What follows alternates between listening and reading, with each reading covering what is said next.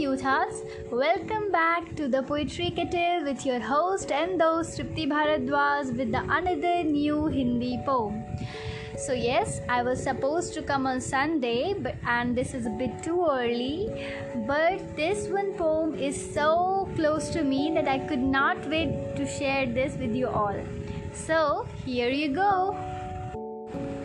मेरे खाना ना खाने पर खूब चिल्लाती, क्यों देर से खाती हो, बड़ी हो गई, अपना ध्यान खुद भी ना रख पाती हो।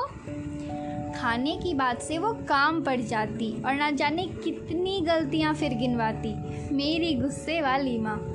खाना लेकर फिर खुद खिलाने आती, रूठी मैं मना कर दूँ तो खाना कभी ना देने की चेतावनी। थोड़ी देर में फिर खुद ही आती, इस बार प्यार से है समझाती, दुलार से मुझको है खिलाती, मेरी चाशनी जैसी माँ। मेरे लिए हमेशा होने का एहसास दिलाती, माँ नहीं दोस्त है वो, हर बार ऐसा बताती।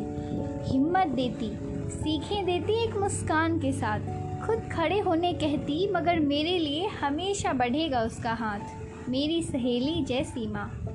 सही के लिए अडिग खड़ी रहती, झूठ के सामने कभी न झुकती, डर भी खुद उससे डरता, उसका साहस कभी न हिलता, मेरी हिम्मत वाली माँ। कमज़ोरों पर ना जोर जमाती, मदद के लिए हमेशा आगे आती, समानुभूति का पाठ पढ़ाती, हक के लिए आवाज़ उठाती, फूलों जैसी मेरी माँ। मेरी कभी टांग खिंचाई करती, कभी भाई के साथ कैरम खेलती, हमारे साथ कुरकुरे भी खाती है, कुछ बातों पर बहुत चिढ़ाती है, बच्चों जैसी मेरी माँ। Thank you so much for listening and don't forget to follow wherever you're listening.